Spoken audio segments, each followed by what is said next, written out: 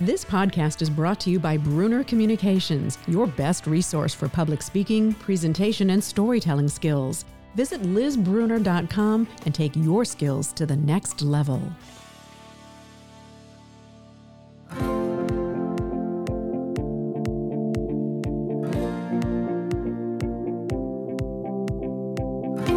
Hello, everyone, and welcome to Live Your Best Life with Liz Bruner. I'm Liz, and the woman you're about to meet today has defied the odds. In 2006, her life came to a screeching halt when she was diagnosed with a progressive neuromuscular disease. Doctors told her to prepare herself for living the rest of her days in a wheelchair and an accelerated aging process. She refused to accept that diagnosis, and a couple of years later, she competed in and finished the 2009 Boston Marathon.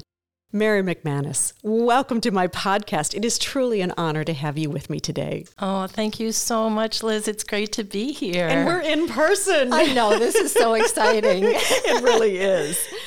Besides being a runner, I should tell all of you that Mary is also an author, a poet, and a motivational speaker. And she has a beautiful new book of poetry that's just been published, which we're going to dive into a little bit later today. But first, Mary, your life has taken so many twists and turns along the way. I want to go back in time. When you were 5 years old, despite having 5 vaccinations, you got polio, and this was during the last epidemic in the United States. What do you remember about that experience and the challenges that came as a result? Well, Liz, it was quite something, to say the least. I was playing with one of my best friends. Her mom, as it turned out, was not vaccinated, and she came down with polio the same day I did. And I remember I was dancing around the gym. I was a normal, healthy 5-year-old, and the next thing I knew, I dropped to the ground. And I don't remember how I got home from school. I do remember back in the day, Liz, they did a spinal tap in the home. Yeah, I know. It was horrifying. And the doctor, based on my presentation, said she has polio. I mean, I was only 5, and I, of course, was in shock. But somewhere in the back of my mind was, how is this even possible? I knew I had all of my vaccinations. And so initially, I was paralyzed from the neck down. Wow. I was considered one of the lucky ones, Liz, because I didn't need to go into an iron lung. But initially, I couldn't move. How did you get from not moving to moving? The thing with polio is that movement can start coming back spontaneously as you come out of the acute phase of the poliomyelitis infection. And that's what was happening. I also, at a very early age, was touched by grace. And I had an out-of-body experience. I had this image of being wheeled up in a well bucket. I felt total peace. I actually stepped into the well bucket even though my body was paralyzed. I don't know if it was my guardian angel, but there was this incredible presence, this beautiful being. And when I came back into my body, I started getting movement back. First on my right side. The interesting thing was I looked at my storybook when I was able to move around a little bit. I saw this being wherever I looked. It was such a healing presence. And my mom was addicted to prescription painkillers, so she could not or would not care for me. So I had this presence. It just truly was a touch of grace.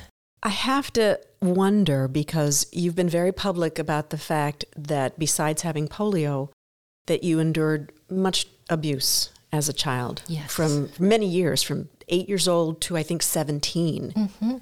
How did you survive all of that? Was it this presence that you talk about? Yes, I felt there was a presence with me. I felt that somehow I was going to make it through if I could just hold on. A big part of what I did was I dissociated from my body.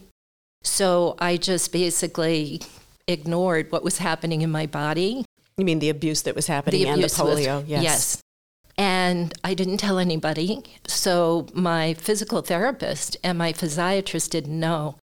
She was also an earth angel. Oh, Liz, she was so wonderful. Someone was looking out for you. I'll tell you, on the one hand, you can say, I can't believe I lived through all of this. But on the other hand, I feel truly blessed that, there were angels watching over me. And I met a lot of earth angels along the way. And there was this strength within me that I don't know, well, it comes from the divine. Yeah. That's what carried me through those 9 years. I had a couple of teachers who also, I didn't tell them everything, but they knew something was going on by how driven I was to succeed in school. I would get up in the middle of the night and make sure I knew every answer to every question. And that's also part of how I survived. You go on, you get your master's in social work. You have this amazing 25-year career as a VA social worker. And then you learn you have post-polio syndrome. What was going on in your body that you knew something was horribly wrong? And what did the doctors tell you? Well, that was a big thing about initially getting a diagnosis, because I had empty nest syndrome. Even though my twins were still at home, it was all in my head. And in all fairness to them, I am a trauma survivor, so, they figured it was trauma, but I knew there was something very real happening. Physically, you knew? Okay. Yeah, the limb from polio returned. I was in chronic pain. Oh, Liz, the pain was unbelievable. Every bone, every muscle, every joint just ached, and I was tired all the time. Had you even heard of post-polio syndrome and that might happen to you someday? Interestingly enough, I had reconstructive leg surgery on my polio leg many, many years ago. And my surgeon knew I was a social worker at the VA. During my post-op visit, he pulled me into the office with another patient whose husband was a veteran. And he said to me, "McManus, I need your help."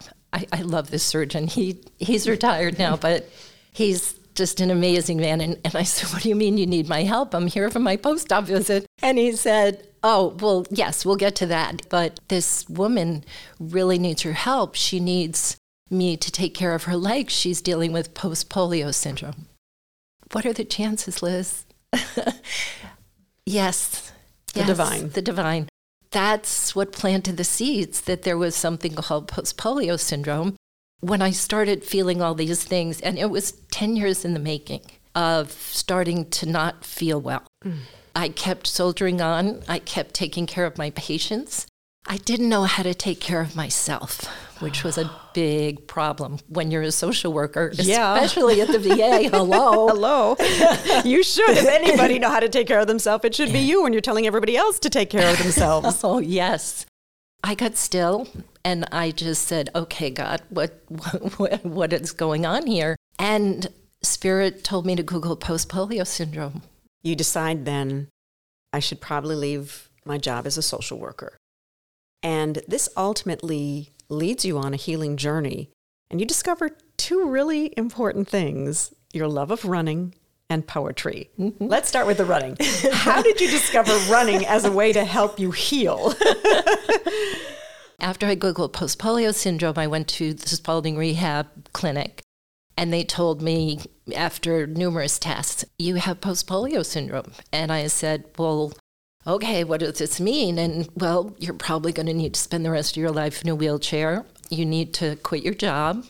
I had difficulty swallowing, breathing. That was part of the symptoms. I said, "Oh my God, what's going to happen to me?" I went through outpatient treatment at Spalding, and then the divine again led me to a personal trainer. And I said, "Do you think you can help me get a little stronger? Can we build on the program from Spalding?" And she said Henry Ford's quote, "Whether you think you can or you think you can't, you're right." I said, "Okay, I'm game." I worked with her and I started feeling muscles. And Liz, one of the most important things that I discovered at this time was I'm going to be in pain. So I've got to choose. Am I going to be in pain on the side of decline? Am I going to be in pain on the side of just withering away for the rest of my life? Or am I going to feel pain on the side of healing? and I chose to feel pain on the side of healing. So I worked with Janine. I started getting a little stronger, and at 6 months, she asked me what my next goals were, and I said, I want to come out of my leg brace. I want to get rid of my cane. I want to feel free of my body. I took ballet before I got polio. I want to dance, and I just want to be able to walk outside and feel free in my body. So she said, those are, really nice, reasonable goals. And then the next thing I said, wait, she's getting ready to leave. She gathered up all of her things. I said, wait, I have one more goal. And she said, what's that? I want to run the Boston Marathon next year. So that's how I came to running, Liz. Okay, and let's make sure people know that you'd never run a day in your life until that point, which was age 53. Yes. And then you decide you're going to do the marathon, which is one of the hardest marathons of all. I can't even imagine. How do you go about training for that? Janine was amazing because, she could have said, are you out of your mind? I mean, a lot of people probably did. You've got a leg brace on. What are you talking about? She didn't. And she said, you need a pair of running shoes. So she started me indoors with cardio training. And then, God bless her, she took me outside and she said, running is just like walking, only faster. My heart rate went up over 170 the first time I tried to run. That's kind of scary. And she said, don't worry, because she had me in a heart monitor. She said, don't worry, it's okay. Yeah. She said, your body is going to acclimate. I told my husband and my daughter, I said, Janine and I set a new goal. And they said, really? What's that? And expecting me to say, we're going to go for a walk on the beach. I'm going to run the Boston Marathon. They were like, what? They thought I was kidding at first. And then they said, well, we're going to run it with you. Oh. And I said to my daughter, you've never run a day in your life. My husband had run 10Ks before we had twins. They said, well, we don't care. We're going to do it with you. So we got accepted to the Spalding team. It was the most incredible experience of my life, Liz. It's so important in our lives to have people who are our supporters as opposed to the naysayers. So important. I know that you've gotten to know Bill Rogers through running. And in case people don't know who Bill Rogers is, he's a former Olympian. He's a marathon record holder, including winning Boston 4 times, 3 of them in a row. And he once said to you, life is hard. Yeah, that's why we run. When we conquer the roads, we can conquer whatever challenges happen to us in life. And you say running transformed your life. What does it feel like when you run? Oh, there's a sense of freedom. There's a sense of connection to all that is. There's just this sense of, George Sheehan, I think, is the one who said it, you discover something perfect in yourself. It's just you and the road, and you just get to be outside, and we unplug. We don't run to music. We connect with nature, and that in and of itself is healing. Yes. And they say running by a body of water, you actually get the energy from the water. May I also say, you talked about supporters. Oh my God, the running community. I was bullied. I was teased as a survivor of polio, and I was on crutches. I had a long leg brace. This is before disability awareness. And Liz, the running community, when they heard what my story was, suddenly, when I finished last in a race, it was like I'd broken the finisher's tape. It was so powerfully healing to not only be in my body in and of itself, but then to be connected to this incredible community. Very affirming. Mm-hmm. Very affirming. I run along the Charles and walk along the Charles. So you're talking about the water. I'm thinking, it's so empowering to be next to water in that way.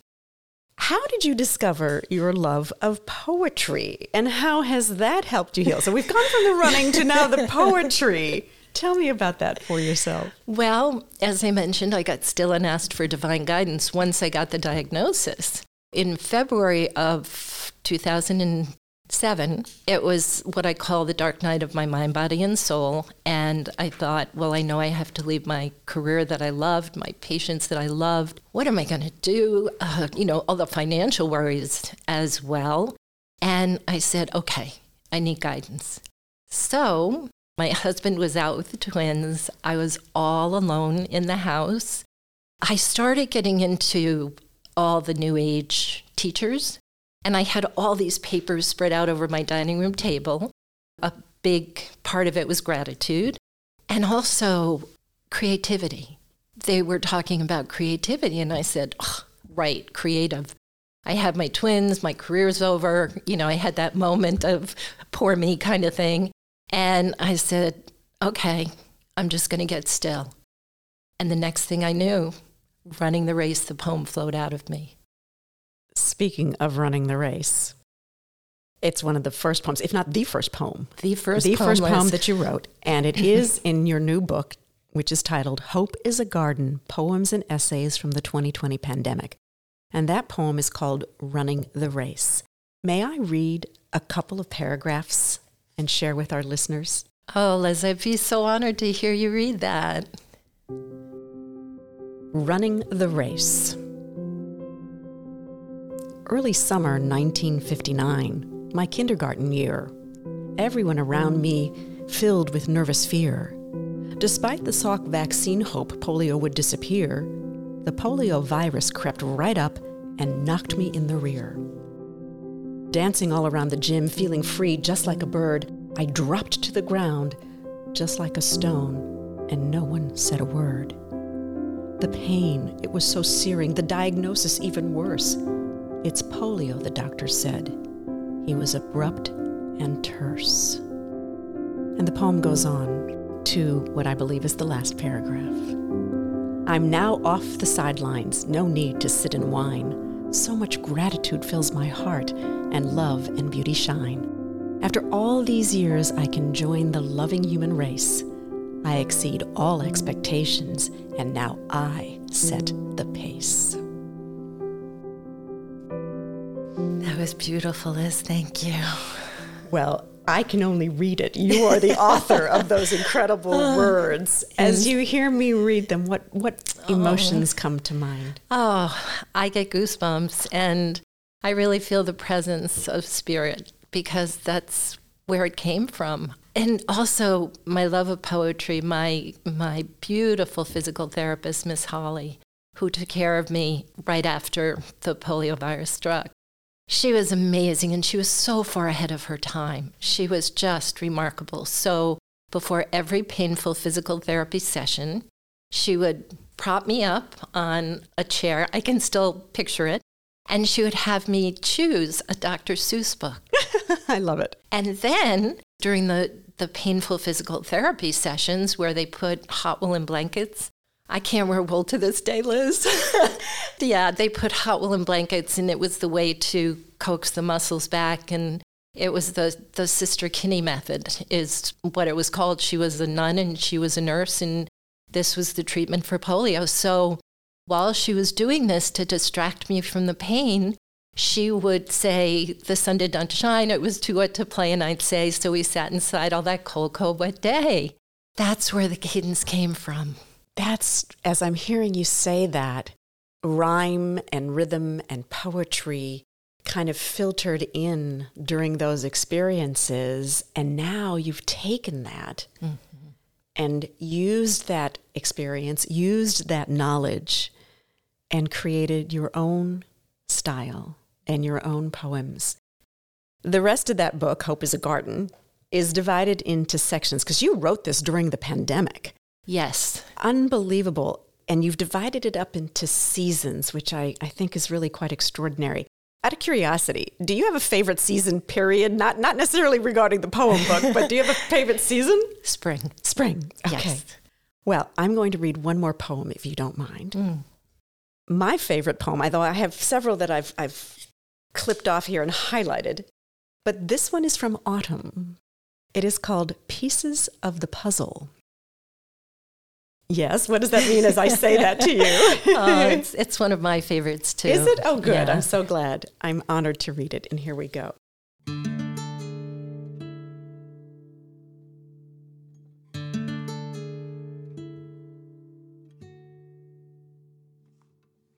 When pieces are scattered and nothing seems to fit, that's the time to pause, breathe, and sit. It all will make sense with a tincture of time, although in this present there's no reason or rhyme. Little by little, let spirit guide. Divine is always present, right by our side.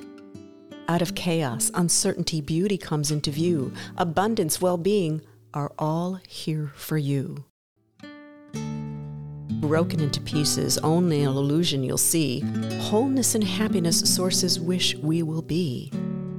Beings belong to earth, sun, and sky. Mystery abounds. No need to fear and ask why. Create, not react. Be patient, let go. All is revealed, all that you need to know. Such exhilaration when the final piece takes its place. All now revealed in life's sacred space.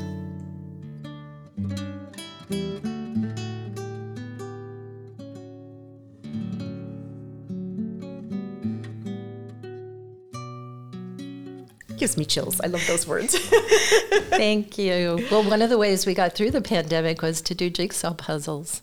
There you go. Yeah. Pieces of the puzzle. I love jigsaw puzzles because I like to figure things out. Yeah. You put that last piece in and, yes. It's so exciting. One of the things that you said you learned was that in order for things to change in and around you, you needed to change your perspective. Mm-hmm. Mary, a lot of people struggle with change, let alone changing a perspective on a particular situation or challenge that they may be facing. How did you do it? And what advice do you share with people about doing that? The first thing that I did was, in writing the poetry, was that I tapped into that spiritual side of myself, realizing that there's a bigger view, that we can't just get stuck on what is, because it's so important to see beyond appearances.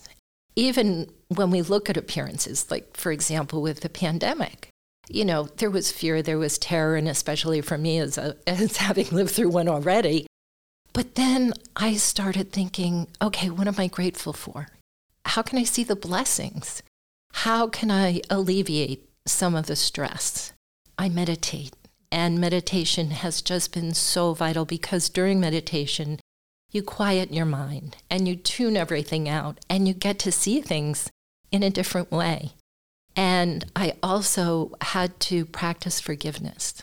And that's hard, Liz. I know people say to me, how can you possibly forgive your parents and your grandmother for how they tortured you? And right after you had polio, how do you possibly do that? And I said, I don't do it for them. I do it for me. It's the best gift that I can possibly give myself or anybody to give themselves because, we can look at Nelson Mandela. We can look at so many role models who've just been through so much.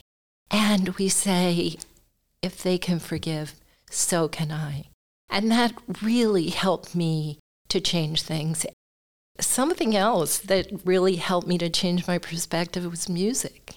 And I listened to Broadway musicals, and one of my favorite songs is Dancing Through Life from Wicked. And, where he says, let's dance to the woman in the wheelchair. And I said, well, even if I have to be in a wheelchair, I'm going to find a way to dance. Just everything I could possibly pull in helped me to change that perspective. It's hard. Change is so hard. And one of the things when I meditate is that I say, may I find ease, may I find peace, may I find comfort, even in the discomfort. That's something that helps a lot too, is that you find a way to find comfort even when you're miserable. And, people say, how do you do that? How come you're not miserable being miserable? And I said, well, life is filled with pain, but the suffering part of it is really optional. And it's all about how are we going to perceive things, and also an attitude of gratitude, Liz. That's been the linchpin and a real change maker for me. The other thing that I'm also hearing you say, which I'm a big proponent of, which is we have a choice. Mm-hmm. We get to choose the attitude we want, mm-hmm. in spite of. Yes. In spite of. Mm-hmm. We can choose to be miserable. We can choose to accept what is, and how can I look for that silver lining? What can I be grateful for? What can I appreciate in mm-hmm. spite of? Yes. Hugely important. You've said that getting polio and post-polio syndrome are your two greatest gifts? Explain that to our listeners. I wouldn't be the woman I am today, Liz, if those events hadn't happened to me, and also the trauma. I discovered a strength, a resilience. I discovered beauty out of all of that horror. I met Miss Holly. I had a camp counselor, a beloved camp counselor, Joe Stutz was his name, and he took to me and he helped me to develop the heart of a champion while I was at swimming camp, and just all these things that I wouldn't have experienced. The people that I've met, and the message, my purpose, is to really let people know you're not your diagnosis, you're not what happened to you. Embrace what's happened and give thanks for them and unwrap the gifts. One of my favorite quotes is, "Every challenge is a dragon with a gift in its mouth. Tame the dragon and the gift is yours." Oh, I like that. I've never heard that one before, and I love quotes. You have truly transformed your life, healed your life through that power of love, forgiveness, and gratitude, and everything you've talked about. How has that helped you live your best life? Well, I have an open heart, and I can create a very kind world around me. And that, to me, is living your best life when you can touch others. I've inspired others, Liz. People have come up to me after I've given a talk and said, "Because of you, I'm not going to be afraid to try running again." It's just a beautiful way to live, to embrace everything and to know that the challenges are there for us to grow. But then also on the other side of the challenges, it may sound corny, but every storm has its rainbow, and the rainbow is so beautiful that it helps me to live my best life every day. Also, when I look back at when I first was diagnosed with post-polio syndrome, I say, oh my gosh, I thank my body every day, and I wake up and I plant my 2 feet on the floor, and I'm a very powerful force on social media. And a lot of people have said to me, please keep your posts coming. And again, because of these experiences, out of that hard, cold earth of winter, this beautiful spring just blossoms and creates a garden of one's life. Beautifully said. I want to let our listeners know that besides your most recent book of poems, Hope is a Garden, you've written 4 other books, so we want to tell people about that. And you can find all that information on Mary and about her books by going to her website, which is marymcmanus.com, and that's MaryMcmanus.com. We'll also include that information in our show notes. Mary, it's truly been an honor to have you today. I want to thank you for showing us that we have the power. We have the power to transform our lives, to live our best life, no matter what. It's possible. Thank you. Thank you, Liz. And thanks to all of you for tuning in today. As always, my wish is that all of you may know that you too can live your best life, whatever that means for you. Until next time, be well.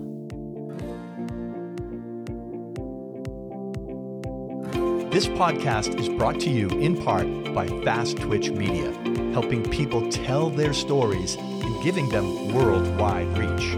The future is in the cloud, and Fast Twitch Media can take you there. Be your best digital self. Check out fasttwitchmedia.space.